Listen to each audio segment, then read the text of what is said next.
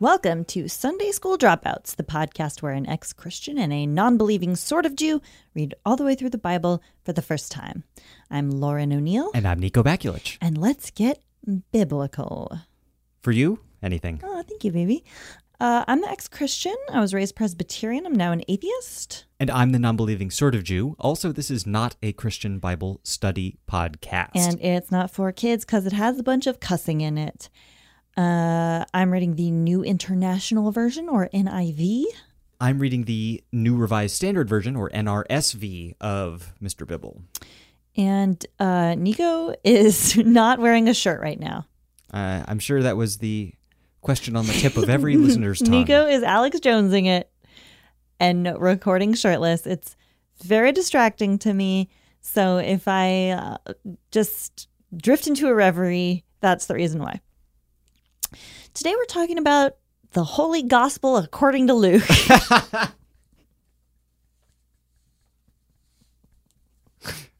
Yes, we are, my dear. And we are delighted to do so. We have a lot of ground to cover. So I'm just going to dive right into fast facts. Lay it on me, baby. Third of the four Gospels. Third and last of the three synoptic or look-alike Gospels. Like Matthew, it is based on Mark, but incorporates other sources. Written around the same time as Matthew, around AD 90. So about 6 years after Jesus died. The real author's unknown, traditionally ascribed to Luke the Evangelist, who was a follower of Paul and a physician, apparently. Dr. Luke, of course. Of course, yeah. Oof. He's been in the news lately. Yeah, for great reasons. Let's get down to Bible business. Chapter 1. Get a different Christmas story. I was interested in this because I started reading it, and I was like, I don't recognize any of these names from any of the other stories of Jesus. And then I was like, oh shit, this ain't your daddy's Jesus. Before we even get to the virgin birth and shit, there's a whole thing about John the Baptist's birth. That's right. And his mom, Elizabeth, who is Mary's cousin or aunt or something, she's too old to have kids. But the angel Gabriel appears to her and tells her, or actually appears to her husband, and tells her husband that they will have a kid, but he has to be a Nazirite, just like what happened with Samson and after him with Samuel, that like their mothers were supposed to be barren, but God granted them a miraculous kid if they would make him a Nazirite, i.e. put him in this special sect that's devoted to God, and they can't cut their hair and they can't eat any grapes or drink any wine. Right. They don't mention the hair in this one. They don't mention the hair, but like it's clear that that's what it is. So that's interesting. That, I mean, really adds to the image of John the Baptist, is that he's like an old school holy man. Yeah. The likes of which the Holy Land had not seen in quite some time. I've also read that for a while people thought that Jesus of Nazareth might be a mistranslation of Jesus who was a Nazirite. Oh, very interesting. But is John the Baptist the same person as Jesus then? I don't think so. And in this book, we're not really going to go into it, but it does mention that like Jesus drinks wine. So that's a good point. And in fact, he makes a point. He's like, you've heard of people fasting. Yeah. But then you're like, Jesus, you're feasting and Yeah. drinking wine. How are you the holy man? And he's like, God said so.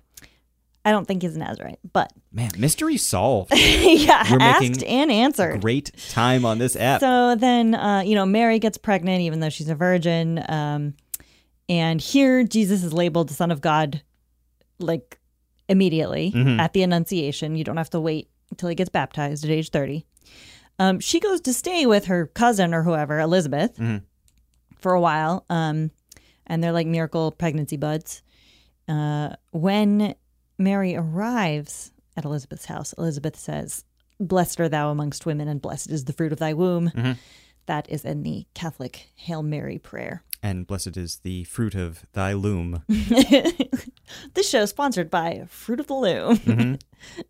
Fuck you, Mac Weldon. Eccentric billionaire Mac Weldon. And then we get a more fleshed out Christmas story. Mary and Joseph live in Nazareth, but have to go to Bethlehem for a census, which is not historically, like, that didn't happen. And it doesn't make any sense either. No. There's no room at the inn, so Mary has to give birth in a barn. It's called a manger, my dear. Well, the manger is the trough. The manger is the feeding trough. Really? Yeah. So she gives birth and then, like, wraps the baby up, and she doesn't have a cradle, so she puts it in the fucking feeding trough. Oh. And an angel appears to nearby shepherds and tells them to go find this baby and worship it, I guess. I'm not exactly... There's a lot of angel talk in this one right off the bat, because, like, Gabriel is the one who visits... Gabriel is all over the place. Gabriel visits John's dad. Right. And Elizabeth's husband. And visits Mary as well. And he's like, I'm the same dude. And visits the shepherds. My name's Gabriel. Yeah. He's advertising himself a little bit better in this. I think he's a little overexposed, you know? It's Gabriel? just like, take a year off. Don't make any more movies. Well, we haven't heard anything from him the for public is a little... nigh on 2,000 years. So all that stuff about, like, no room at the inn, baby in the manger, like, that's all only in Luke. And the Magi are only in Matthew. And you're right. There are no Magi in this one, in this detailed Christmas story. Yeah. In fact, here they just recruit some local chuckle fucks to go worship. Yeah, these shepherds. And, like, the shepherds aren't any... They don't have any expertise. No slam on our shepherd listeners, and I honestly think there might Actually, be some. we have a few farmer listeners who are obviously our favorites. You are not chuckle fucks. Yeah, you guys aren't, but these shepherds are. For some reason. Like, they're not... I mean, it's a tough comparison to Magi. Yeah. I mean, if you're out there practicing Thelema, the dark magic of chaos, and you're a shepherd, good on you. Fucking kudos. You got your life in order. Then we get this little story that isn't in any of the other Gospels from when Jesus is 12. This is so interesting. Yeah, where they... his parents make a pilgrimage to Jerusalem for Passover. And Holy Days, Daze. And when they go home, they accidentally leave him there, like a Home Alone situation. No, but instead of creating a Rube Goldberg murder house, he just goes to the temple and starts preaching, and then they come back and find him there, and Mary's like, we were so worried. How could you do this? And he's like, you should have known you would find me in my Father's house. But he's also at the feet of every rabbi in the synagogue, absorbing wisdom. Yeah. Asking pertinent questions. Yeah. This is a studious Jesus. Yeah, he's 12 years old. He's getting ready for his bar mitzvah. This sets up the Jesus that is in all of the other stories. But none of the other stories do the setup. Because he just shows up when he's 30-something. Yeah. And he's got his theology fully formed based on Jewish scripture. But in here, it makes sense because he studied it when he was a child and showed a great aptitude for it. Yeah. So is this just speaking of which, is this just back formation? Like this was just details filled in later? Like, of course, when Jesus was young, he must have sat at the feet of the wisest rabbis at the synagogue. Probably. Also, I think it probably conforms to some like holy story templates. Sure. You know, of like, oh, he was like only 12, but he could like understand the scriptures. Right. You know? Anyway, speaking of him showing up at 30 years old, now we're going to flash forward 18 years. He's 30 years old. He gets baptized by John the Baptist, similar in Matthew and Mark. But so he and John are similar ages. Yeah, and they're like 6 months apart, and they're related. They're like second cousins. Is that only in Luke, those details? It's only explicitly stated in Luke, yeah. Because I imagine John the Baptist as being older. Yeah. Being like a spiritual mentor to Jesus. He does seem like a little older. But it could also be explained by, in the other narratives, Jesus comes to his ministry later in life. Yeah, that's also possible. While John was already active on the scene. He already had built a following, which is so important these days. Yeah, you got to get that platform. It's about your personal brand, and John's was developed.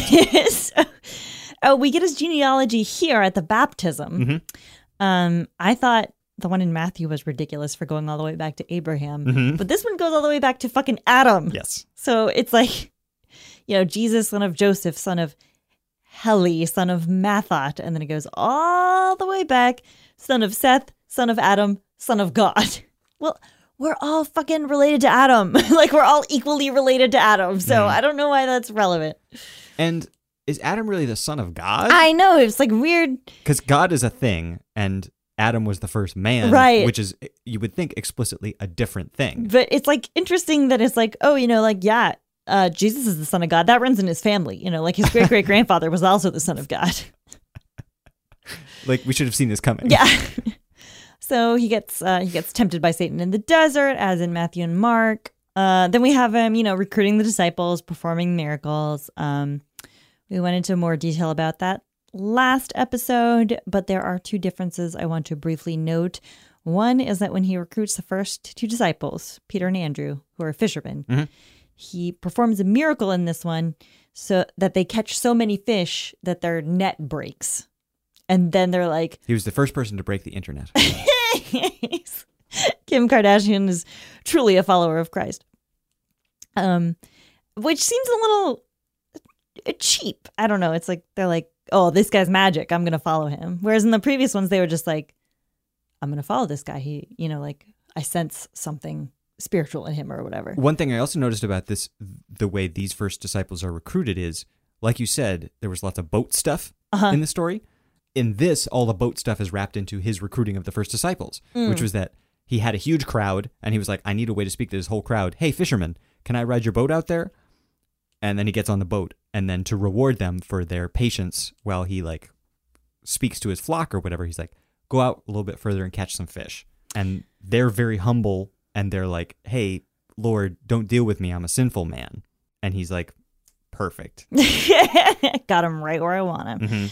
The other difference I want to note is that the 12 disciples are slightly different because instead of Thaddeus, we have a second Judas.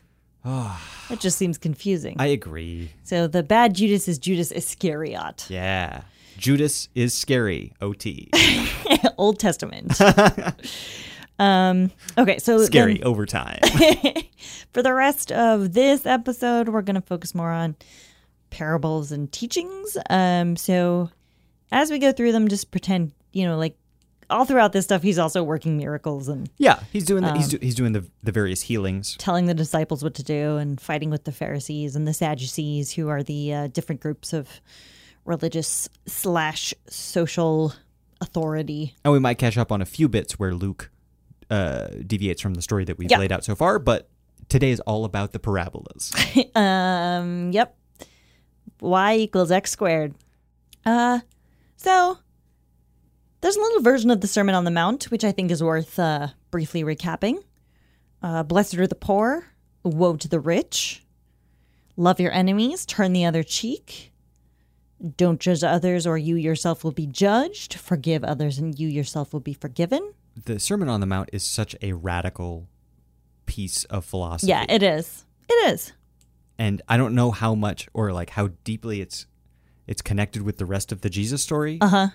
Because it seems very separate in both the times that it's shown up so far. It's its own basically self-contained text. I don't know, but it is classic Jesus stuff.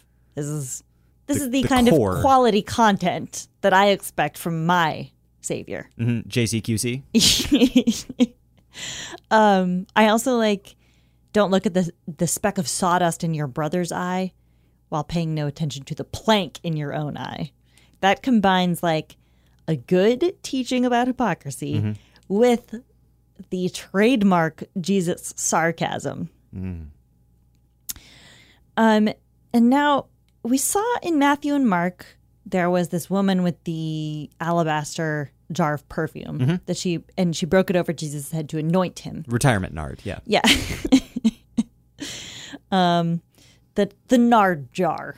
Nard jar, the human serviette. It's a joke that everyone will get. In this one, she doesn't break it over his head.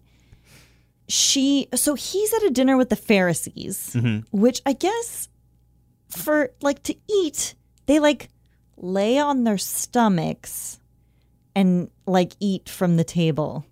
That's the way that you sat at a table during this time period. Okay. So Jesus is... Sounds like somebody's elaborate sexual fantasy, but... This is what kept me up at night thinking about Jesus. No, so he's like, like lying, reclining, it says, is the word that my Bible uses. So everybody's lying on their stomach, apparently. Maybe this is how the Last Supper happened. This is like really, I didn't learn this as a child. And she pours the perfume on his feet and washes his feet with it, and as well as with her tears and her hair. Mm-hmm. Well, the perfume and tears wash, and then she dries them. Yeah. With her hair. And which is such an intimate thing. Yes. And so in Matthew and Mark, some Jesus followers were upset because they were like, oh, you could have sold this perfume for a lot of money and given the money to the poor. We don't get that here. Instead, the Pharisees say, if Jesus were really a prophet, like he claims to be, he would know who this woman is, and he would know that she's led a sinful life, which I assume means she's like some sort of sex worker. I don't know. And if he knew that, he wouldn't let her touch him. It seems like Luke leans very heavily on this particular idea. Yes. Which is that the further you are from God, the more it means for you to come to him. Yes. And he says that the direct quote is, her many sins have been forgiven, for she loved much. But he who has been forgiven little loves little. And thus sets up one of the stranger value propositions for me of Christianity as laid out in Luke. Yes, it's really interesting. It's this idea that like actually sinning can make you understand the power and grace of God's forgiveness, whereas like if you mostly obey the rules, you might sort of fool yourself into thinking like you don't really need God's forgiveness. Is this like the core of born again, or of like? And I know that is not a proper term. I'm sorry. I don't know. No, I mean, it's definitely a core part of that. And it's definitely like becomes a core part of Christianity that I didn't see in Matthew and Mark, but that I think of as like very, very fundamental to the way Christians nowadays believe. And in fact, I'm not like a scholar on this subject or anything, but I think that this is going to become solidified like pretty early on as a core tenet of Christianity. And you can really see how it would be like appealing to common people, right? Like, I mean, if you think that you're not good, if you think that you're not pure. Well, if you're like a commoner, sure, a prostitute who is like shunned and told that she's sinful, if then you have like a priest who's way stronger than the rest of these priests, like a super magical priest comes in and goes like, no, actually, God loves you.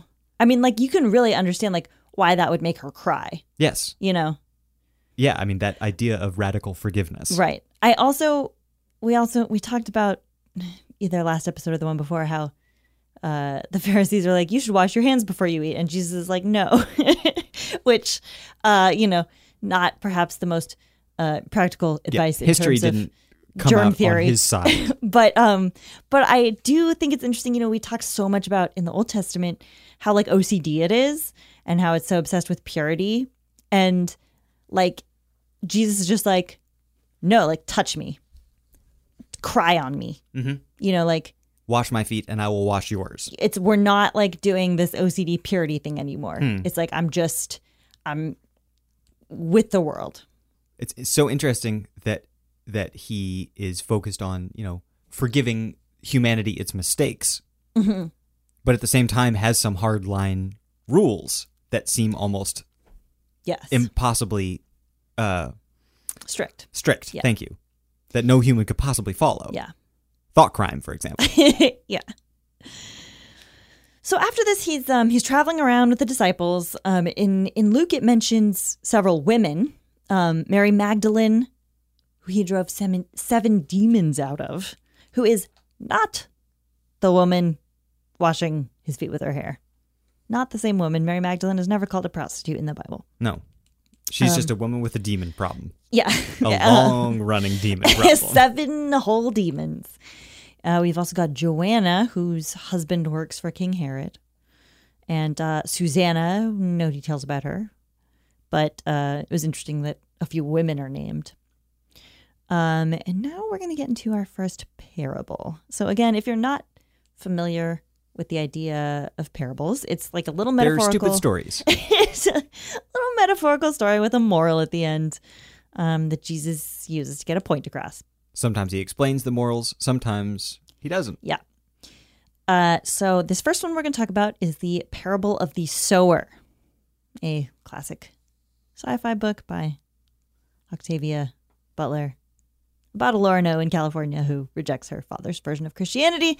Just saying, Jesus tells this particular parable in all 3 synoptic gospels, Matthew, Mark, and Luke. And it goes a little something like this.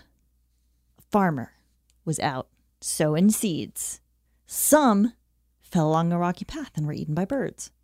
Some fell on rocky soil and bloomed at first but couldn't keep growing.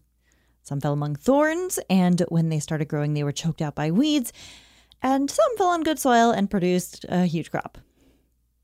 So the disciples ask him to explain it, and after telling them they're dumb, as he often does... But to be fair, he's less condescending in Luke than he was in either of the previous books. That's very true.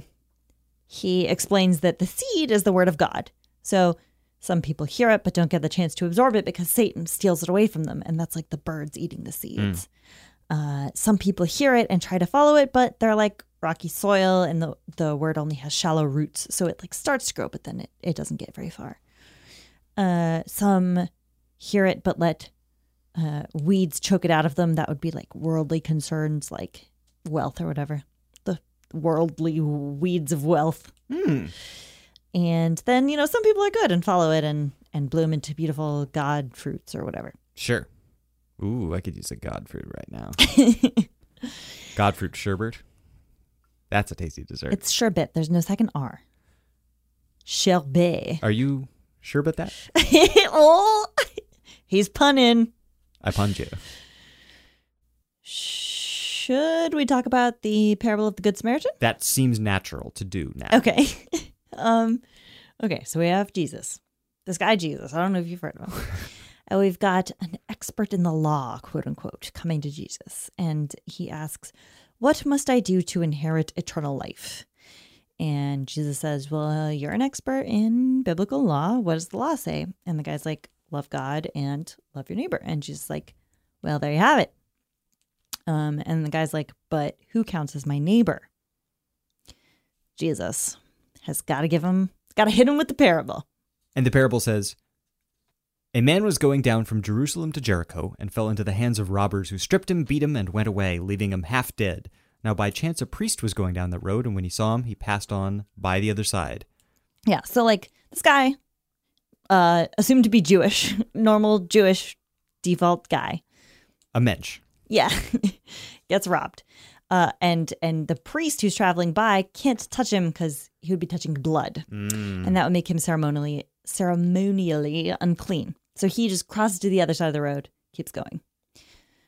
Then a Levite comes along, which is also, I guess probably means like a temple worker in this context. Yeah, I guess so. But like another priestly sort of person. Another fellow who's concerned about contamination. Yeah. And he does the same thing, crosses to the other side, leaves the guy alone. Then a Samaritan is traveling by, and a Samaritan is not Jewish. A Samaritan is from the land of Samaria, and in fact, there's a lot of bad blood between Samaritans and Jews. In fact, earlier in the book, some of them were very rude to Jesus. Yeah, he was passing through and tried to stay in the town. And they were like, "Get this Jewish guy out of here. We hate Jews." And then the disciples like offered to call down heavenly fire to kill them. And Jesus was like, "Okay, guys, like fucking chill." Also, you have that power? I know. Like, also, like, why are they that has offering... That has nothing to do with my teachings. I know, yeah. Did you like go behind my back and get like magical fire from God? Are you Elisha? Are there she-bears here? Like, fucking calm down. But in the parable, the Samaritan stops to help the guy who was robbed. And he treats his wounds and he puts him, loads him onto his donkey and carries him to the nearest inn, gives the innkeeper money to look after him, says he'll be back to check in on him, pay any additional money that he needs to pay.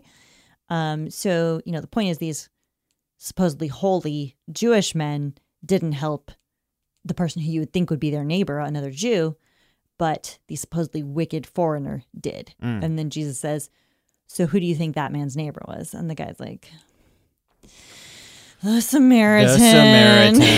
She's like, sorry, yup. Jesus. So the point is that, like everyone's your neighbor. You have to love everyone. It's not just fellow Jews.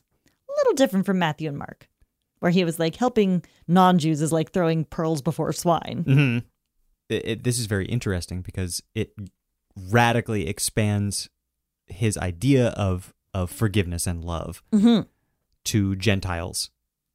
And everybody in the world, as long as they're kind and respectful. Yeah. Well, not just kind of respectful, but like follow God's laws or like follow Jesus' teachings. Fair enough.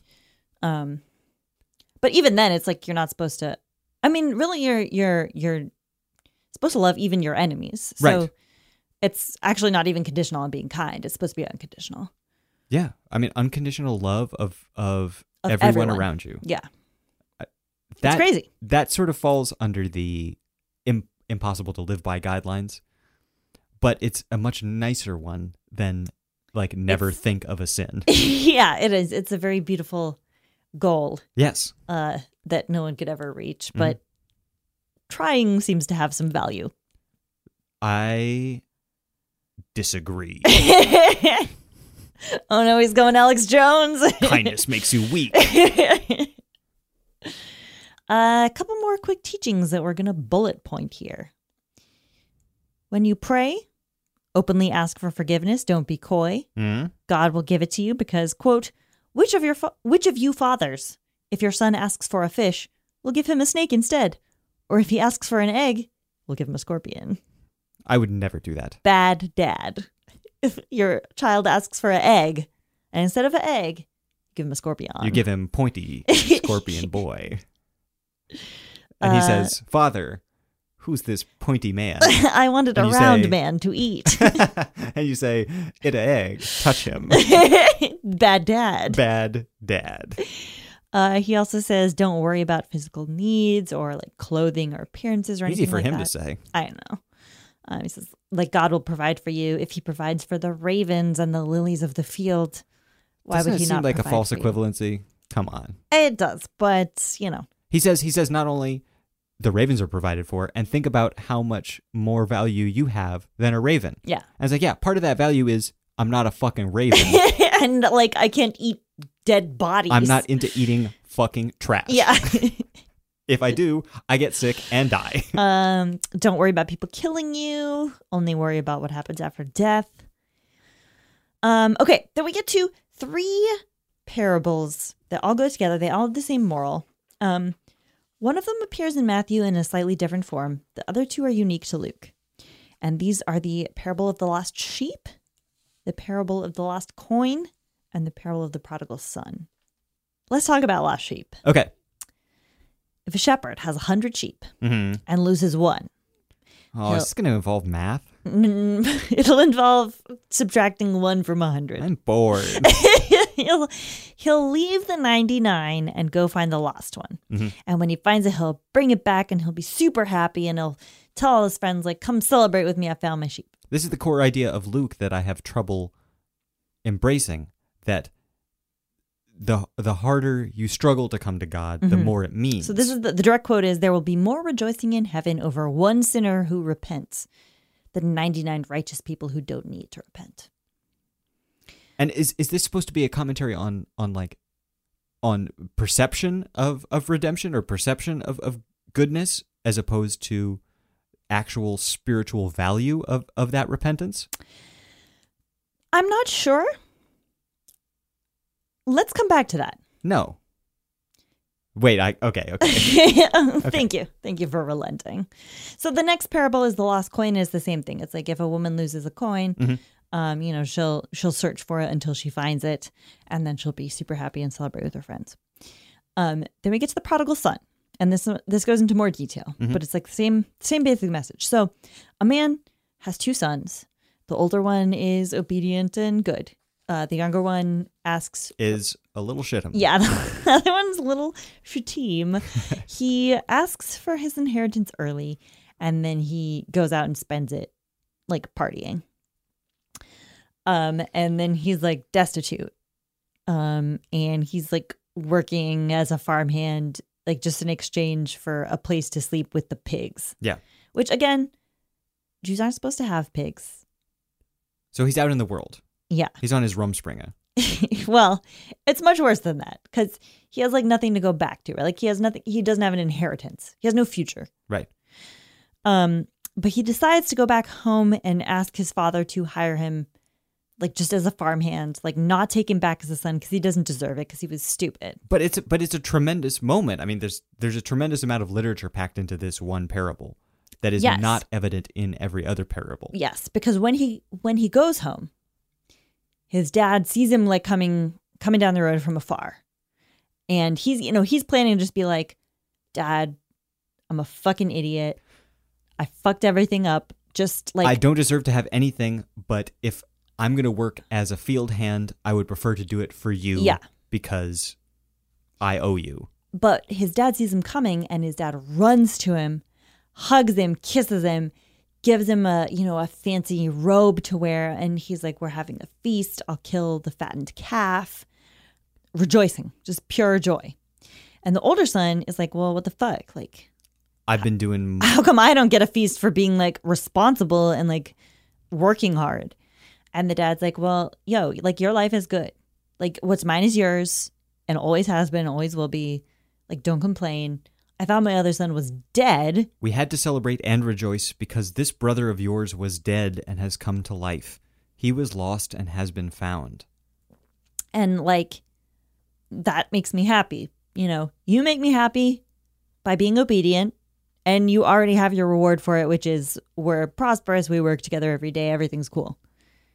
But I thought my other son was dead and now he's alive. And this is okay. So most of the parables I'm not like a crazy fan of because I think, I don't know. It's possible that some of the literary references are out of date. But this one... You mean you're not up on like 2,000-year-old like rural metaphors seed from sizes? Judea? I did not specialize in seed sizes. Okay. School. Anyway, but this one has so much humanity and character packed into it in such a short space that it's very beautiful. It is. And it's very human.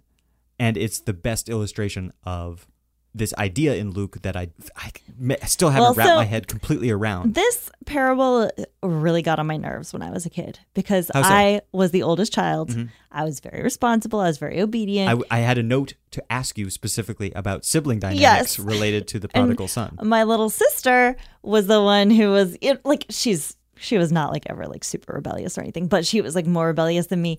And, like every year when we were little, like she would eat all her Halloween candy and then she would want me to share mine with her, and I would be like, no. And I was like, I am responsible. I'm rationing out my Halloween candy.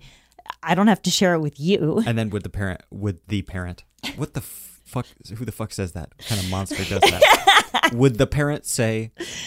No, my parents would not make me share with her, but I would often share a little bit with her because she would fucking annoy me and do it. Hi, Christina. I love you. But yeah, as an adult. But how did that story bother you when you were young? When I was little, I was like, this is unfair. I was like, why doesn't the older responsible one get a reward? But he does get the same reward. Yeah, that's what I didn't understand as a child. Is that it's just one is worthy of rejoicing and one is and one is not. And one is just regular. Yeah, it's just regular. So it's such a strange dynamic. What does it mean? In Matthew and Mark, we saw Jesus portrayed as kind of a fundamentalist. Yes. He wasn't necessarily introducing like a lot of new ideas. He was trying to get people to like pay attention to the scriptures. He was making a couple key edits, but this is new, right? Like this version of God is different. The Old Testament God would never do this, right? He was like happy with righteous people. Yes. He was angry with sinners. This God is cool with righteous people, but he cares way more about saving sinners, and he cares about them in a much more personal way, right? Like, it's not God guiding the nation of Israel and, you know, communicating with like a few like prophets and kings. It's not like, him. It's not him fulfilling some ancient promise because he always fulfills his promises. Right. It's not a legal contract. This is a father seeing a son coming back that he thought was like spiritually dead to him. Yes. Running to meet him and kissing him and hugging him. Like, never would the Old Testament God do anything even while like that son feels... And the best thing about this story for me is that when the son is in exile or self-imposed exile, when he's prodigal, when he's out there, yes, and he's working as a farmhand, he realizes what he's done. Yes, and he he is ready to abase himself. Yes, he accepts it and he understands his mistake, and he's like, I left behind the one thing that I had. Yes, that meant something, even more than my inheritance, and he comes back with remorse and humility, self-abasement, yes, as like the baseline, and he's embraced. Yes, I don't know. I think that's like very beautiful and human. Yes, believable. You don't see this, like, there were parables in Matthew and Mark, and they included the parable of the lost sheep, but they did not, like, Matthew had the parable of the lost sheep. Mark did not. But in Matthew, it was like, you know, if you're a shepherd, you'll leave the 99 to go find the one lost one. But it didn't have anything like, you'll, like, in Luke, it's like, you'll put the lamb on your shoulders and you'll carry it home and you'll tell all your friends how happy you are. And you'll leave the 99 alone in the forest at night. It's these tiny details of construction that illustrate it. So, like, in Matthew and Mark, there were a lot of parables, but they were more like, oh, the kingdom of God is near. Yep. You know, judgment day is coming. Mustard seeds are small. God is going to sort the wicked from the righteous. You know, like the same sort of deal that we saw in the Old Testament over and over when we talked about judgment day and the apocalypse and the Messiah. And then here it's like, God's going to come run and like hug you, which I assume that because this is like new to Luke, that this is not a message of the historical Jesus, but I can really see how appealing this philosophy must be. Like, I can see why this began to spread and then would go on to become the most dominant religion in the world, you know? Because it's like, you've just recorded your first #1 single. Yeah, exactly. Exactly. Nodding along in the control room. In the control room, we're like, this guy, this is gold. We're going to be millionaires. He's got it. We also see another shift here. I think it's in the next chapter where in Matthew and Mark, we were still working with the like Old Testament version of the afterlife, which is like everyone dies and they're just chilling like dead in their graves. And then on Judgment Day, God will raise the dead and he will sort everyone into either the kingdom of heaven they won't be alive. The abyss. This is a separate thing. Yes. This is not an afterlife. This is Judgment Day. Yes. And here we get Jesus telling a parable about a rich man and a beggar named Lazarus, not the Lazarus that is raised from the dead. And in the story, like, both die and the beggar is carried by angels to Abraham's side. Yeah. And the rich man goes to hell where he's in torment.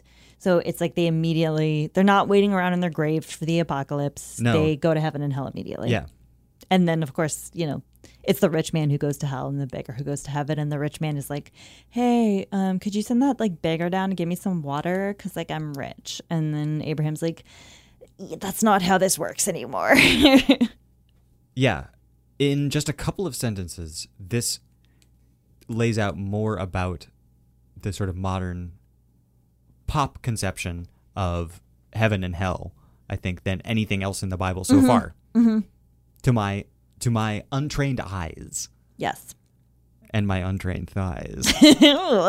Yes, I did skip leg day. Let's see. People bring babies for Jesus to bless. The disciples try to shoot them away. Disciples hate babies. The disciples hate babies. They're like, please stop wasting Jesus' time. I have that tattooed on my belly. Stupid infants. And yeah, I can see it because you're not wearing a shirt. Disciples is spelled wrong.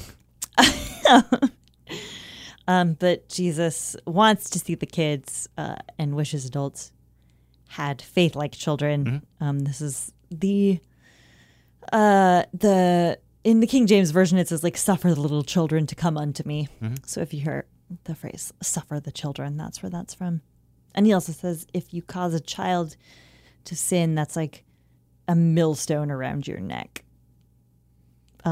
Just quick note to the Catholic Church about that. Then we get... I don't think they're listening. Then we get this story. The rich man comes to Jesus. Yeah. And says, you know, what do I got to do to get some of that sweet, sparkly, eternal life? Sweet heaven juice. Yeah. He's like, I follow all the rules. Yeah. I love everybody. Yeah. I've never lusted after that. Whatever. I never lusted after this. Yeah. Never coveted anything. And Jesus is like, great. You're doing great. Just one more step. One more thing. All you have left to do is just sell all your belongings, give the money to the poor. And start following me. Which is, you know, a bit of a classic cult leader move. But, you know. Do you think Jesus has, like, preferred vendors that, like, give him a kick?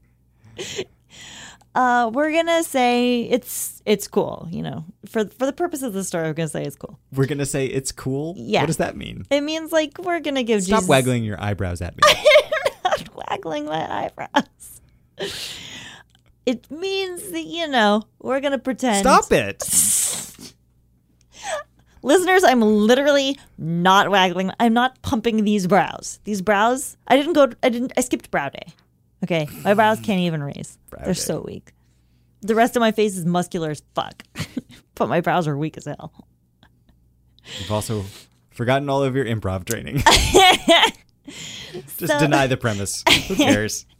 This is a no-and room. Look, what I'm fucking trying to say here is this fucking rich guy. Jesus tells him to sell all his shit. And the rich man is, quote-unquote, very sad because he doesn't want to sell his shit because he has a bunch of shit. And Jesus says how hard it is for the rich to enter the kingdom of God. Indeed, it is easier for a camel to go through the eye of a needle than for a rich man to enter the kingdom of God. Now, I grew up. Are you going to tell your eye of the needle story? I grew up. We grew up in a wealthy suburb. Grew up attending a wealthy church. And I was taught that the Eye of the Needle was a nickname for a rock formation near Jerusalem. I've also read that it's that it was a gate in Jerusalem. Like the fly gate. Yeah, there was like there was like the shit gate, and then there was like the jackal gate, and then there was like a nice gate. Shitgate sounds like the least surprising scandal of all time. Like, if you hear about it, you'd be like, oh, I understand. Yeah. So I was taught that this was like, the Eye of the Needle was a nickname for something that like a camel could go through. Like, it was, you know, like maybe like kind of a tight squeeze, but like doable, you know? There's no historical evidence for that. There's no... And that's weak theology. I mean, that's just like disrespecting the text. And B is disrespecting the text. Because even if it were a rock formation, Jesus' point here is not like, oh, it's going to be like a kind of hard for a rich guy. It's like, no, this is very difficult. No, it's you need to not sell everything. happening. Wealth is like inherently a sin. It's not just like, oh, you're going to have a tough time of this. Yeah, none of the parables about people coming back from the edge of sin and coming to the Lord are about like, he was very rich, but right. he found a way to the Lord. It's like he was very rich and he went to hell while the beggar went to heaven. That's right. You know, it's not ambiguous at all. And I don't know, that particular teaching, I think, in retrospect, was something that started me on the way to atheism, was being told that like, oh, like, you know, if you read the Gospels, Jesus is very clear that being rich is bad. But we're rich, so it's fine. And as soon as you start excusing the little bits of it. And we're obviously, so we grew up, Nico and I both grew up outside of Berkeley, in a suburb of Berkeley, California, very liberal. And so the attitude was kind of we're the only Christians around, so we're clearly the rich people that are going to fit through the eye of the needle. All the rich people in the suburbs around us who aren't Christians, they're the bad ones, but we're fine. And it's just so hypocritical and so lazy and so not what Jesus taught that when I started to realize that, I was like, this is bullshit. Fair enough. There you go. The core of Lauren's atheism in a single passage. Not the core, but a factor. A factor. Now, some more things happen that we don't have time to go into, unfortunately. But let's talk about the Easter story and the things that are different in the book of Luke. It's always a classic every year. So Jesus enters Jerusalem, blah, blah, blah, goes around fighting with the Pharisees, yada, yada. In this version, it says Satan entered Judas. Very interesting. And that's why he betrayed Jesus. Mm-hmm. Definitely, this is... So we've seen a new version of God, who is very personal. This is also a much more personal version of Satan. This is not the accusing angel of the Old Testament. No. Not the Satan in Job, who is very interventionist, but could not possess people like a demon. Right.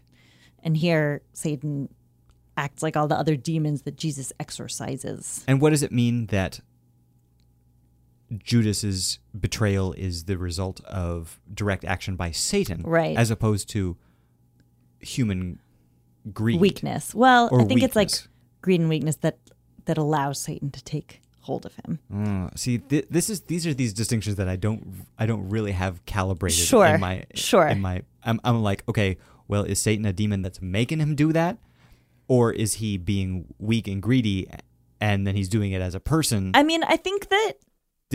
But it's I know it's some combination. It's a combination, and I think different Christians would tell you different explanations. Well, they can all go screw.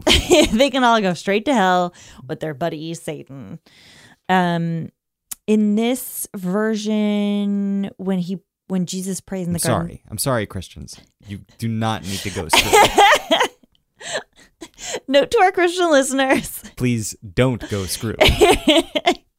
You're cool. We don't know why you listen to this podcast, but we love you very much. Mm-hmm. Honestly, it's really cool.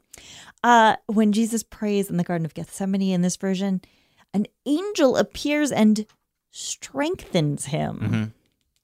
Very interesting.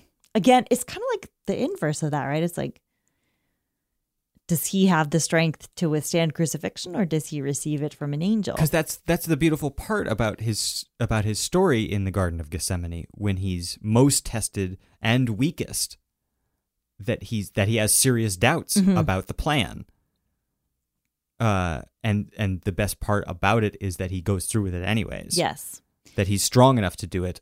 And so is it better that he's strong enough to do it, or is God supporting him by sending an angel to strengthen him? Yes. This time also in the Garden of Gethsemane, when a disciple or whoever cuts the ear off of one of the people who's come to arrest Jesus, Jesus magically heals it, which doesn't happen in Matthew, Mark. But then, so when he's up on the cross and he dies, in Matthew and Mark, he said, my God, why have you forsaken me? Mm-hmm. And here he says, Father, into your hands I commit my spirit. So clearly there's an edit there. There's a different school of thought forming now, where Jesus can't say something that could be read as A, blasphemous, or B, mistaken, because Jesus can't really make mistakes at this point. And you know what? Definitely not mistakes that are blasphemous. That makes sense with the angel strengthening him. Yeah. That even though he might have been weak in that moment, and in Matthew and Mark, which are gospel, literally, he's described as being as being weak or doubting in those moments. Well, he's not described as such. Like, well, you can read that, right? It's like... Fair enough. That's fair. You're right. I think that's the reading that's intended, but it doesn't ever... say that he's doubting. Yeah. Yeah. That's totally fair. But I think they're trying to close loopholes and fill in gaps here by saying, like, an angel strengthened him. That I agree. Like, there's human doubt, and an angel reinforces it. Yeah. So the power of the Lord keeps him going on. Yeah, perfect, sailing flawless into that sunset. Yeah. Where he dies on a cross. Of course, he is resurrected on the third day. He again appears to women first. It's a slightly different group of women, but Mary Magdalene is still there. All about the ladies. Yes. And in this version, they tell the disciples, but the disciples don't believe them. Fucking every woman knows what that's like. In this one, he does this extra appearance after he's resurrected to two disciples, like not the main 11 disciples. Judas has killed himself by now, but some like satellite disciples. Well, yeah. Earlier on in the book, he establishes this core of 70. 72. Yeah. 12 times 6. Yeah. So every disciple goes out and gets 6 disciples. Yeah. And then they get 6 disciples. Yeah. And then as long as everybody keeps finding new people and paying it upwards, everybody gets rich. Spiritually speaking, of course. Jesus was the first multi-level marketing scheme. Anyway, he appears to these two satellite disciples who are walking down the road, and they don't recognize him. He's like he doesn't look like Jesus. And he asks them why they're so sad, and they're like, "Oh, you must be new in town, because what everybody's talking about right now is this guy that we thought was the Messiah, but then he got killed." And then Jesus is like, "Well, actually, that was the Messiah, and actually, it me." "Hello, it me." And then they're like, "Whoa, it's Jesus." This seems to be formulated specifically to counter the correct argument that the Messiah foretold in the scriptures does not die, certainly not at the hands of Israel's enemies. Right. Which does seem to be a pretty big hole in Christian doctrine now that I've read the Old Testament all the way through. Mm-hmm. That despite all of their obvious straining, you can't really make him. And then so the Messiah is supposed to appear at the end of days, and then the story of Jesus is basically the Messiah appears, but it's not the end of days. But all that stuff about the end of days, that's still going to come true, and it's still going to be the kingdom of God. But the Messiah appeared first, but then he's going to come again.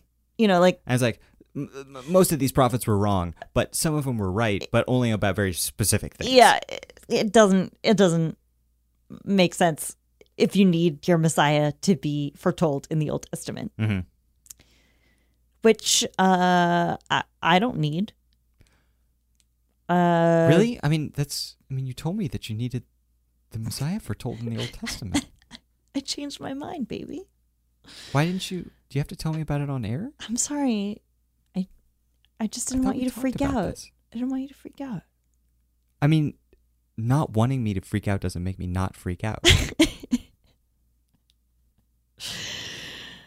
I feel genuinely, I'm oh, Nico's hurt. I need to comfort him. But no, I'm just lying using my voice.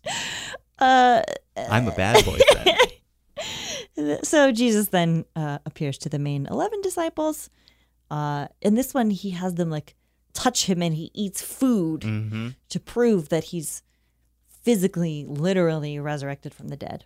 And then he ascends to heaven. Yay! Let's take a break. That's right. We're going to take a quick break. You're going to hear a little bit of music, and we're going to be back with more Sunday School Dropouts plus special guest. Special guest. Okay, we're going to see you in a minute. Bye. Bye.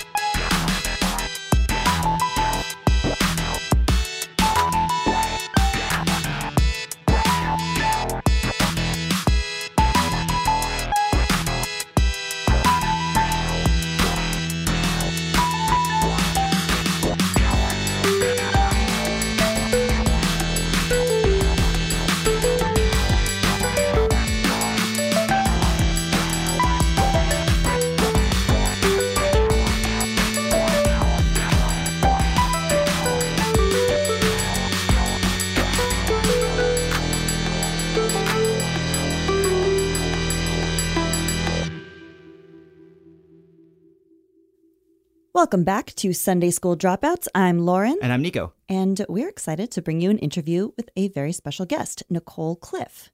Nicole was the co-creator of The Toast, a niche women's website catering mainly to the interests of queer archivists.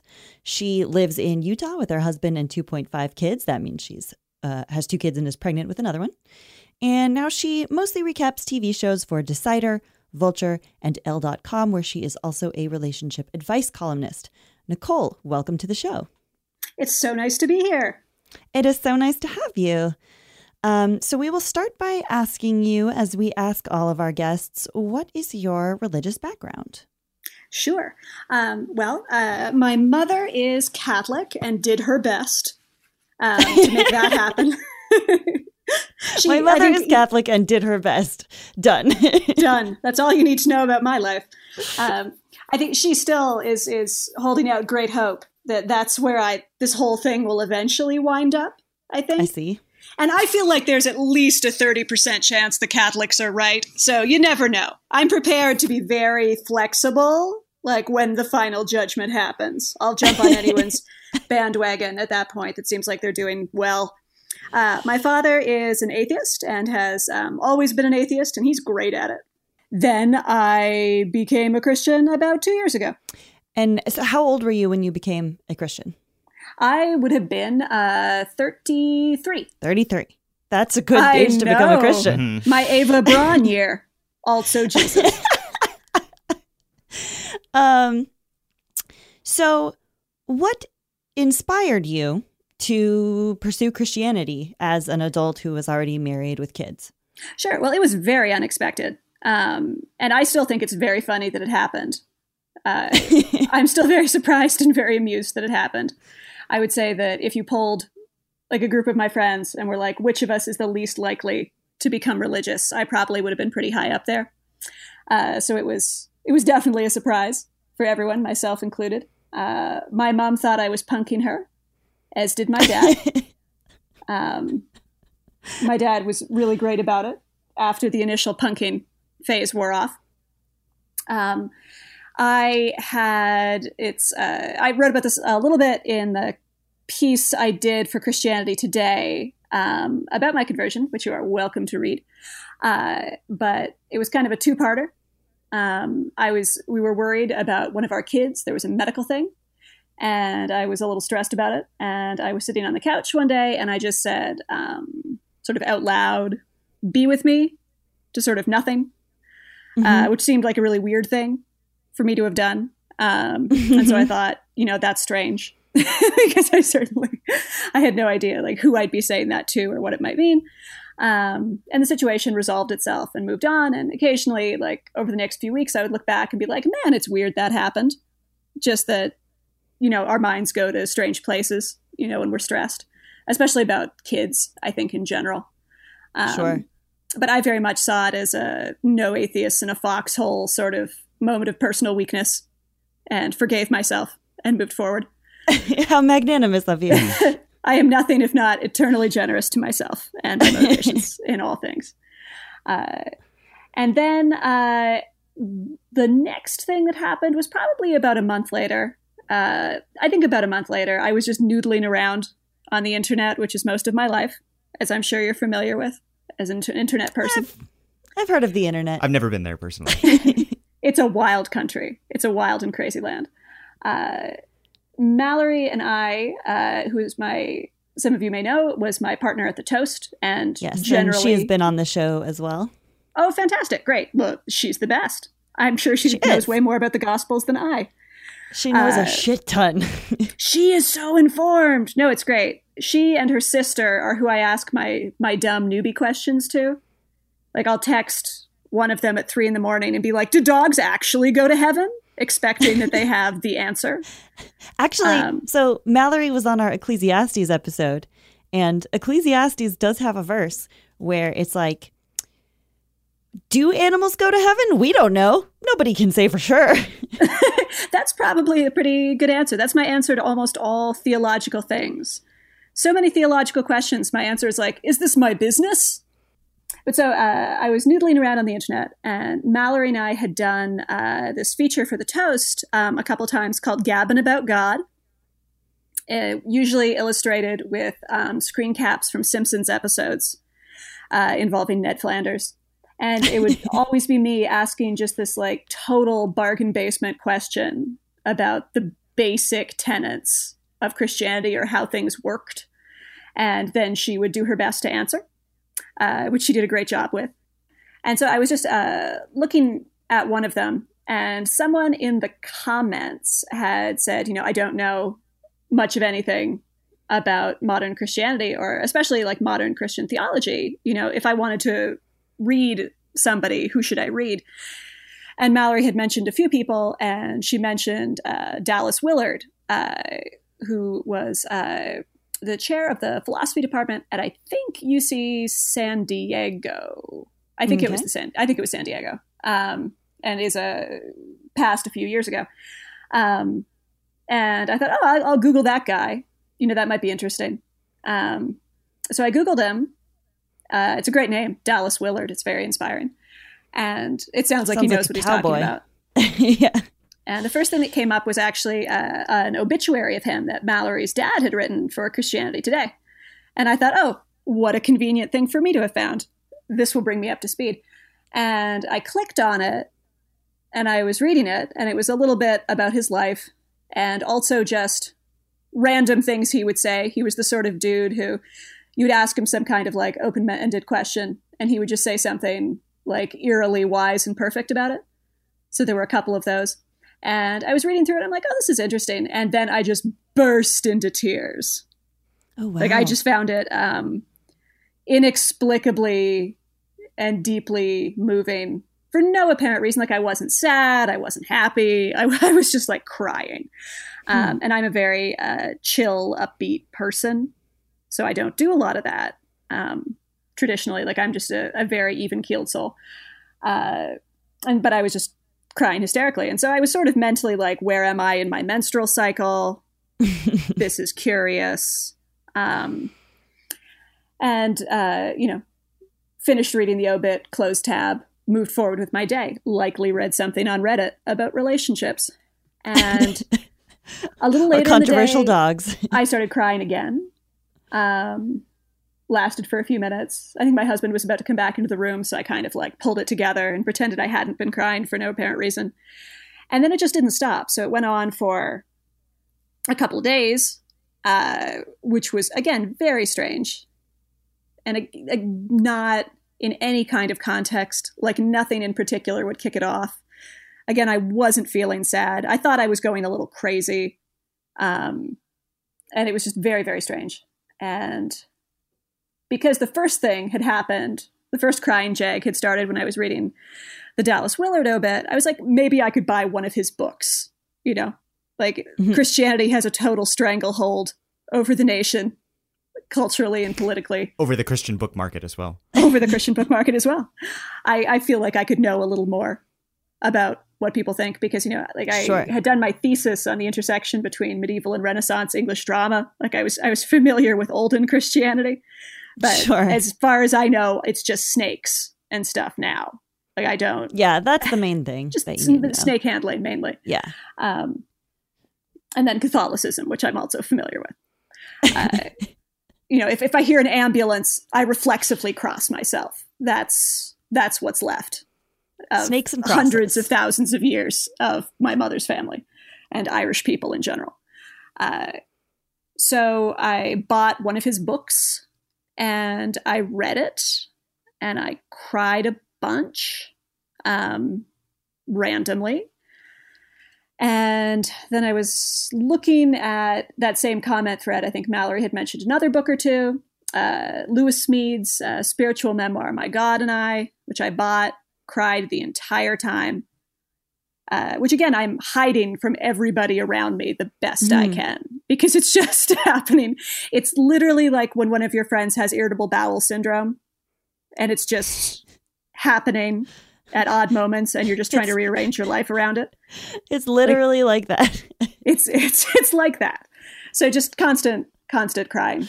And that went on for a week or two. And then I was like, okay, like this is not a sustainable way to live my life. I'm going to have to do something about this. And I would like to emphasize at this point that at no point did it occur to me that I was starting to believe in God. Like, I don't know why I didn't make that connection. It was really very freaky. Like, it sounds so stupid to be like, well, obviously you were having some kind of like, religious, like, awakening, questioning feelings. But it really just seemed like I'm crying all the time. I'm reading books about Jesus. There's obviously no logical connection between these two things. Yeah, there's no intersection on the Venn diagram. These are separate. What could be happening here? I think the last book I read before I decided I had to get serious was Take This Bread by Sarah Miles, which is still, it's the book I tell people to read when they're like, what happened? Because I think it's a beautiful book. She's this lovely, like, queer woman in San Francisco who was an atheist and then randomly walked into a church when Eucharist was happening. And now she runs the biggest food pantry in San Francisco. And wow. She's amazing. She's a lot of fun. She's fantastic. Her book is beautiful. I highly recommend it. But I bought it and there were more tears. And so I said, okay, like, I've got to do something about this because you can't just cry forever all the time. So I said, okay, well, probably I should talk to someone about this.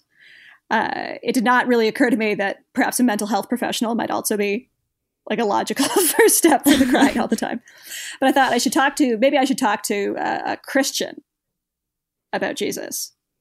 They seem like they might know something. Mm-hmm. They've heard of him, yeah. They've heard of it. It's out there. And so my first thought, because I'm very close to Mallory's parents, was like, I could talk to them because they're both pastors, Yes. Like they definitely know. They sit around all day waiting for someone to get in touch with them and ask if they want to talk about Jesus. But I thought, like, on the same level, I'm like, well, they're professionals, like they're going to have a cell. Like it's going to be like Glengarry Glen Ross, but not in a pressury way. Like, that's never been their deal. It's never come up, and I've known them for years. Christ is for closers. Yeah. Exactly. It would just be too much. And so I thought, I could talk to Laura, who's Mallory's sister, who is also a very devout Christian, but not a professional. She writes about other things, and I like her a whole bunch. And that way, like, obviously I'm not going to become religious or anything like that. And it'll be less awkward when I see them at holidays and things like that, because they won't know that this happened to me. Sure. So I emailed Laura and I said, it was a really awkward email. I was just like, hey, what's happening? What's up? How's things? This is like the reverse of the usual. It's like, have I heard the good news? Totally. Can you tell me the good news? I think I said, like, I've been thinking a lot about Jesus, and I was wondering if you wanted to talk about it. Okay, bye. Like, did you see that dumb thing that ran in XOJ? Like, just casual subject change. And then I hit send and I was like, oh no, like, this is the worst thing that's ever happened. Because until then, like, this had just all been my problem. And now it was out there in the world. So Laura and I have talked about this a bunch since, because, she gets this email, right? And of course, like, immediately texts her mom and is like, Jesus is trying to come for Nicole. Start praying now. Circle the wagons. And then she, like, you've been training for this moment your whole life. This is on you. Take some deep breaths, And so Laura writes back very faux casual, sort of like, oh, cool. Yeah, no, if you want, we could talk about Jesus or not. We could talk about dogs, like, whatever. It's all good. How's next Tuesday at 9 a.m.? And I was like, okay. And I had no idea what I was going to say about it, right? Like, I didn't have any actual questions. Like, why am I crying all the time is not really something she's going to be able to answer. Sure. And again, I still wasn't thinking any of this was real. So I'm not sure what I expected to get out of that call. So I was kind of dreading it and thinking, like, I would try to get that part of the conversation out of the way with early, and then we could talk about Joan Didion or something. But instead, like, about an hour before the call, It was like, you know, when you pull the slot machine thing and stuff lines up, I was just like, oh shit. Oh, I've just, no, man, crap. Like, I just believe this stuff. That's what's happened. I started believing in God, and I have a lot of feelings about it suddenly. Like, oh no, I'm a Christian. And of course, as soon as like that thought occurred to me, I'm like, obviously that's what this is. That's why you're reading books about Jesus and crying suddenly at odd moments. Like, you're overwhelmed with emotion because, like, you know, you've had a religious experience that just didn't introduce itself well or clearly on the way in. So when Laura called, I was just like, hey, so I think I want to do that. And she was like, man, this is a much easier call than I had anticipated. I thought I was going to have to, you know, make a case or something. I was like, nope, I'm on board. And we cried a lot, which by then I'm great at. And then we laughed a bunch because it's objectively very funny. And then she said, I'm going to send you some books. And here are some other books. And then I bought a Bible. And nice. Now, I was saying this to Jane Marie the other day. Like, I sort of thought that if you were religious, you owned a Bible. But that's not true. If you're a Christian, you have like 6 Bibles. Like, I don't even know where some of these Bibles came from. Like, I've got all kinds of Bibles now. There's tons. Our spare room is stacked with Bibles now, and we're both atheists. Well, it's an important book. It is. No, so that's interesting. That's interesting that so much of your story, Nicole, is about reading books. Mm-hmm. But it seems like the Bible just wasn't one of the first 5 or so. It makes me curious because this is a show where we read the Bible. So I'm sort of curious during that time, like what was your relationship to Scripture before you started really like confronting your ideas about if you were a Christian or not? Absolutely. So I had read the Bible before. You know, it's you know, I have a degree in American and English literature, and it comes up a lot. You may have noticed this. Had you read it straight through, or? Yeah. No, I had read it. I had read it straight through, and I sang in an Anglican church choir when I was a high school student, and so I had stuff from that, and I had gone to Catholic schools, which are free in Canada, but I had read the Bible. It had not, you know, profoundly moved me, particularly. He seemed like a cool dude, good ideas, etc. Not even Zephaniah, though? I mean, I knew that the Catholics had either had books that other people didn't have or didn't have books that the other Bibles had. Yeah. I was familiar with that. I actually just learned this when we started the podcast. I was raised Protestant and had no idea that the Catholics had these fucking secret extra books. It's wild. And and Catholics, I think Catholics don't have Micah. Or is it just that Protestants love Micah and talk about it all the time? I'm not sure. They do. Micah, I'm pretty sure they've got Micah. Whether they talk about it, I don't know. They should talk about it more. It's very popular with the young Protestants. People have tattoos everywhere. I also, we can talk about the hipster Christian thing later, which is an adorable subculture that I've only recently learned about. But no, during my process of becoming really, like, Scripture was not something. To this day, I would say I feel so much more, I think it still somehow feels above my pay grade. Like, I do it. I read Scripture. I have the very popular She Reads Truth app, which tells me what to read. And I read it, and you can highlight things. But there's something for me, it's probably being Catholic culturally, which is just that I'm really more comfortable having a middleman in place. Sure. So I love reading books about other people's experience of faith. You know, Henry Nouwen is one of my favorite theologians. I love people's memoirs of finding faith, things where they talk about their faith, other people explaining the Bible to me. Like, in preparation for this, I have N.T. Wright's Luke for Everyone. Nice. With me, which is a concept I'm just like, yes, that's what I need. I need Luke for everyone. That's where I need to be. Luke for dummies. Luke for dummies, exactly. And so I find scripture very overwhelming in that respect.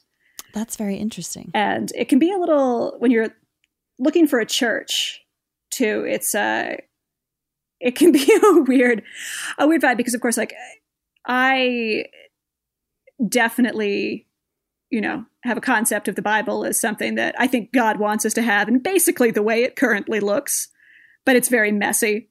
And, it's written 80 to 100 years after things happen in some cases, and much longer in others. And there are things that are allegorical. And I think for me, like, when I come to scripture, I believe I find truth. But, I'm not someone who's like, every word of this is infallible, which is on many church websites.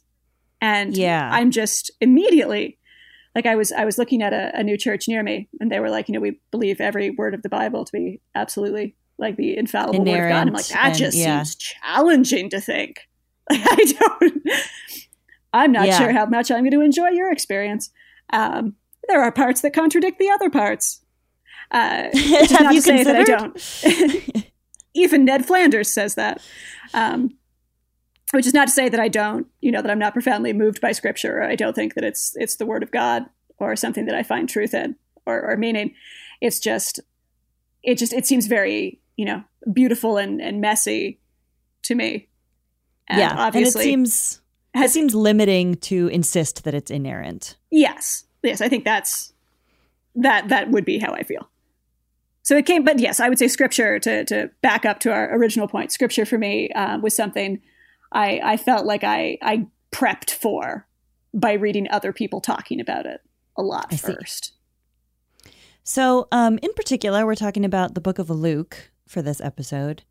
And I think it's a good episode to have you on, because I feel like Luke introduces a big theological shift to a more personal God who very much cares about individuals in a personal way.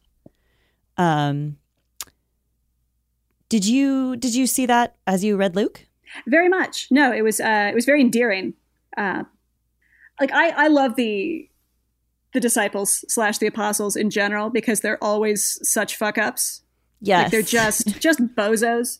Like, it's so inspiring to me that Jesus it literally seems like he was like, well, I need 12 people. And he's like my mom doesn't check the eggs when she buys them in a store. Like, it's a very Canadian thing of her, where she's like, well, why would I subject someone else to a cracked egg? We should all share the risk equally of cracked eggs. But that's so Jesus with these guys, and they were just, I think Luke in particular, I mean, all the Gospels sort of reveal this, but just the constant bombarding him with stupid questions and trying to one-up each other and who's going to come out slightly better in the narrative. And just being a real human, messy hassle to him 24/7 is something I see so much in Luke. And I love in general. It makes me feel better about myself, which is what so many of us come to religion for. So I guess I have one more question for you, which is, you're a modern lady. You can choose whatever you want to believe. It's easy in our world to be like, spiritual but not religious, or to, I guess, take good parts of Christianity without fully like becoming a Christian.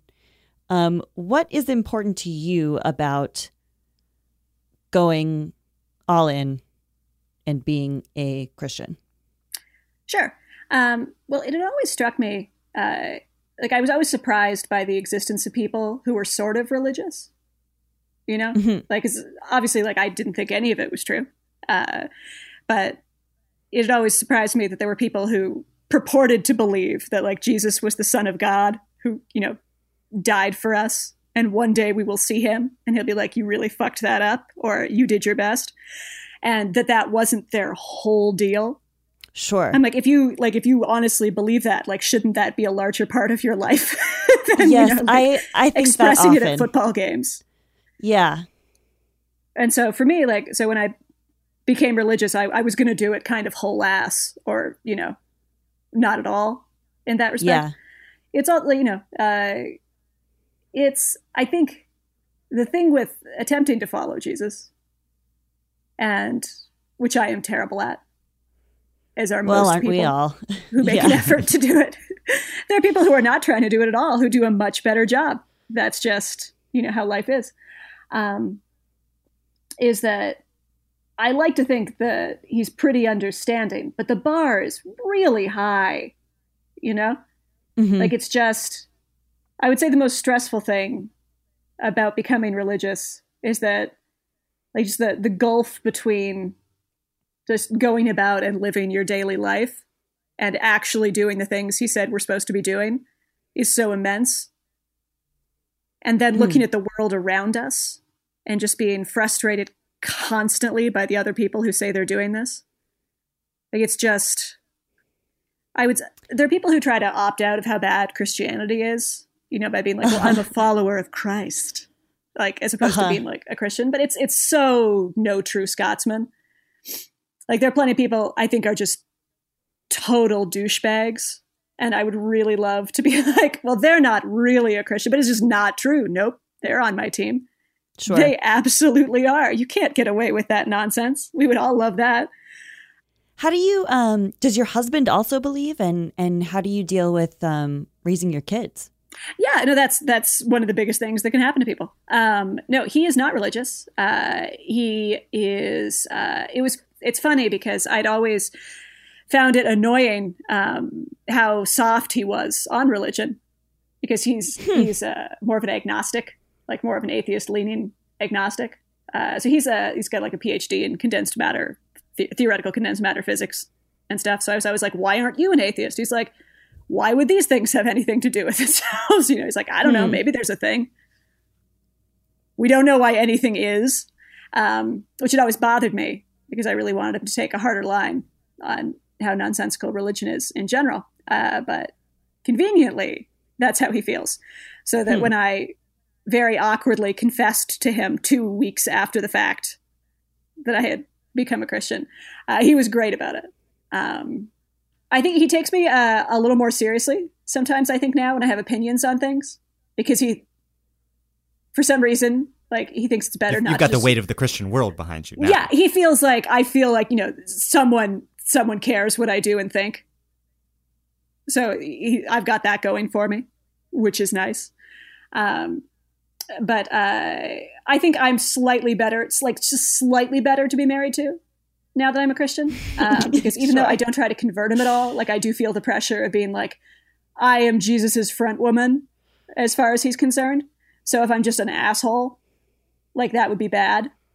And I stopped telling little lies about stuff. Like that was one of the most awkward parts, I would say, of having become a Christian, just that I felt this obligation not to tell like a bunch of just like small lies every day about nothing important. Like, if he'd asked me to buy milk and I didn't really want to buy milk because I didn't want to stop at the store, like before I might have been like, oh, honey, I forgot to get the milk. But now I either stop for the milk or I'm like, I'm sorry, I decided I just didn't feel like it. I apologize. All of which is ultimately, I think, probably good for your marriage.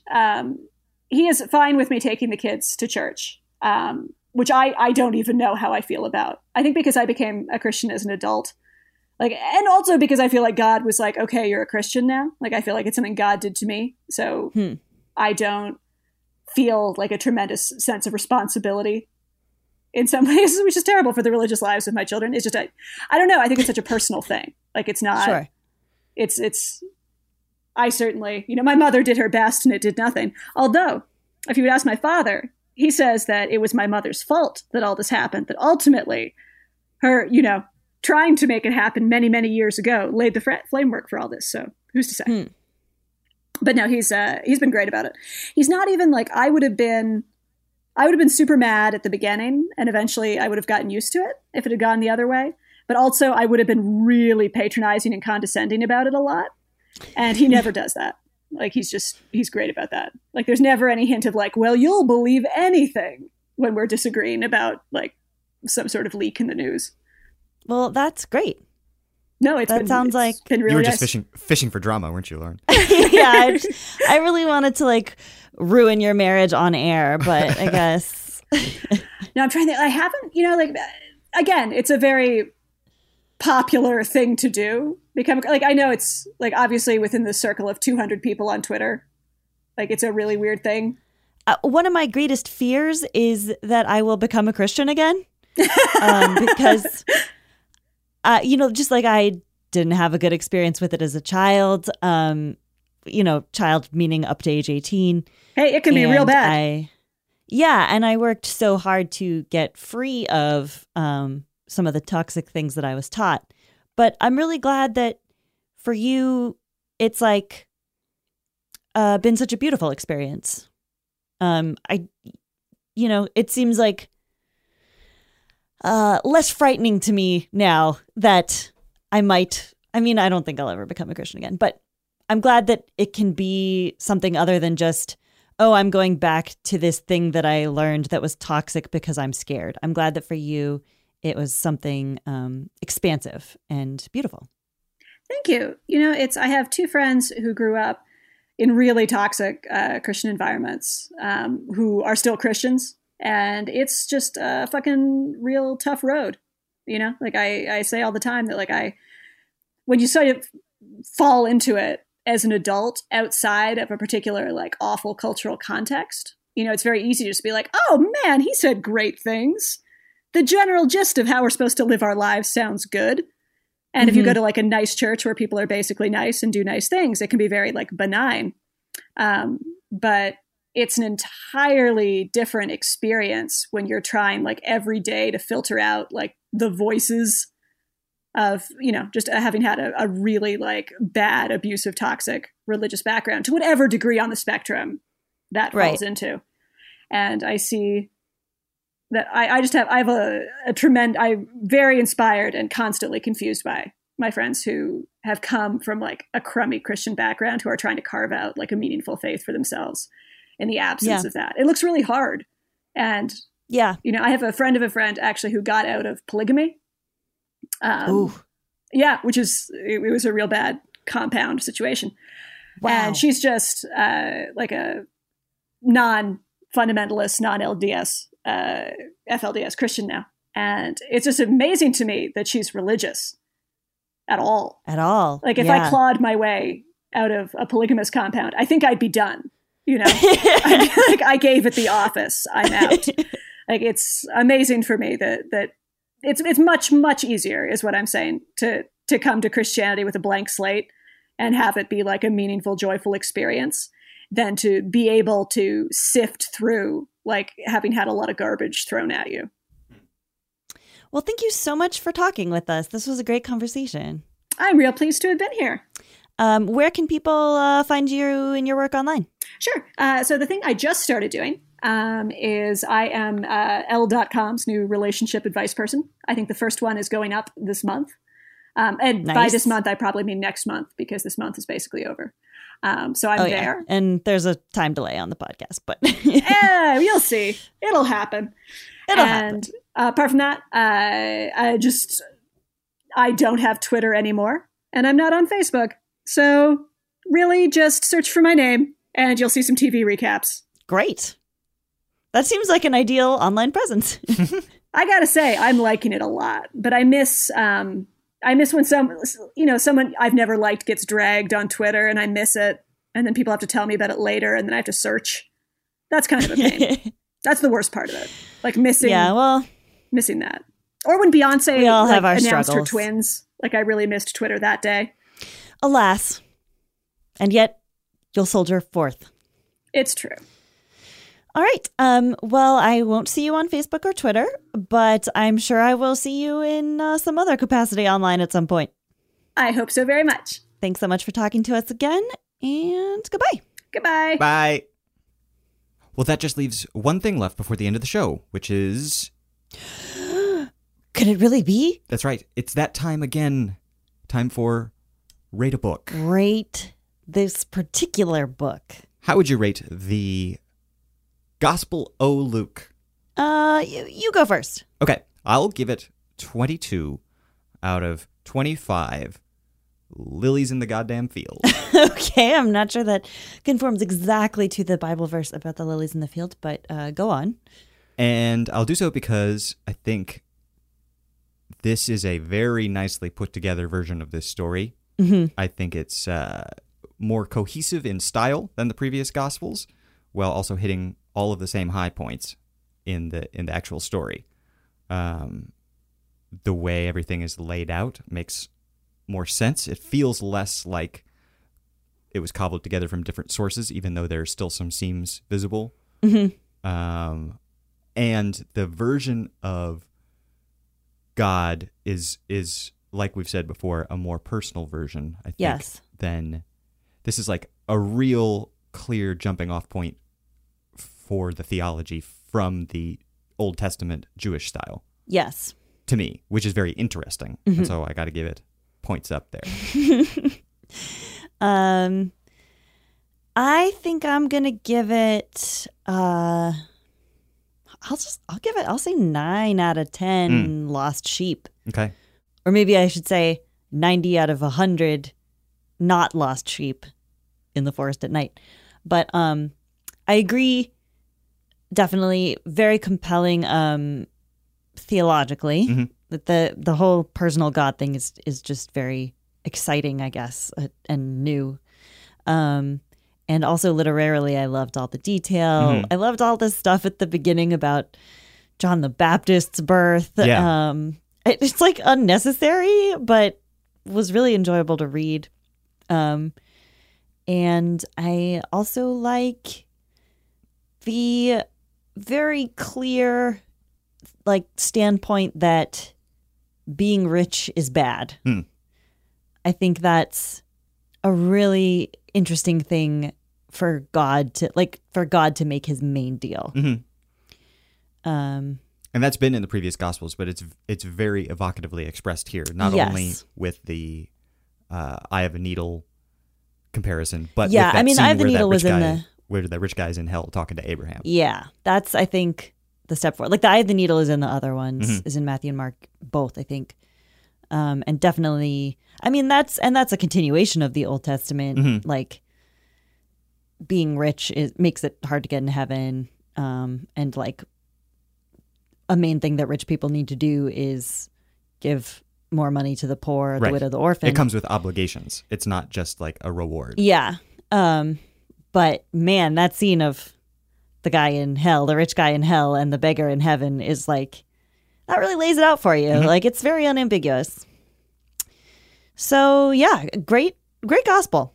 High quality goss. I would say this is not just good news. This is great news. Come to Sunday School Dropouts for all the hot goss you can handle. Of course, we're talking about the Synoptic Gospels in this case. So that's our show. That's our show for this week. If you want to follow the show on Twitter, we are at SunSchoolDrop. You can follow me on Twitter at Lauren E. O'Neill. You can find us on Facebook by looking for Sunday School Dropouts. You can email us, contact@sundayschooldropouts.lol. We're not going to do the mailbag this episode because we just don't have time, but we'll be back at it again next week. Back at it again with a fresh bag. Back at it again at the Krispy Kreme. Oh, I turned the meme on you there. Truly, you have become the meme smuggler. I forgot about the meme smuggler. Big news this week. People have asked about it in the past, about where they can find the music from the show, which I produce all of. As of when this recording goes up, all of that music will be available on my SoundCloud page, as well as some new music I've been working on with My Grupo, which is not called My Grupo. It's a band. Mm-hmm. It's not called My Grupo. Anyway, that URL is soundcloud.com/Nico Bakulich. And if you need to figure out how to spell my name, check the episode description. It's got 2 Ks and only 1 C. And they're exactly where you'd expect them. Otherwise, our logo is by Elise Carlton. We, as always, thank Nico for engineering, sound editing, and music. You're very welcome, my dear. We will be back next week with another piece of goss. And we will see you Sunday. See you on Sunday. Bye. Bye.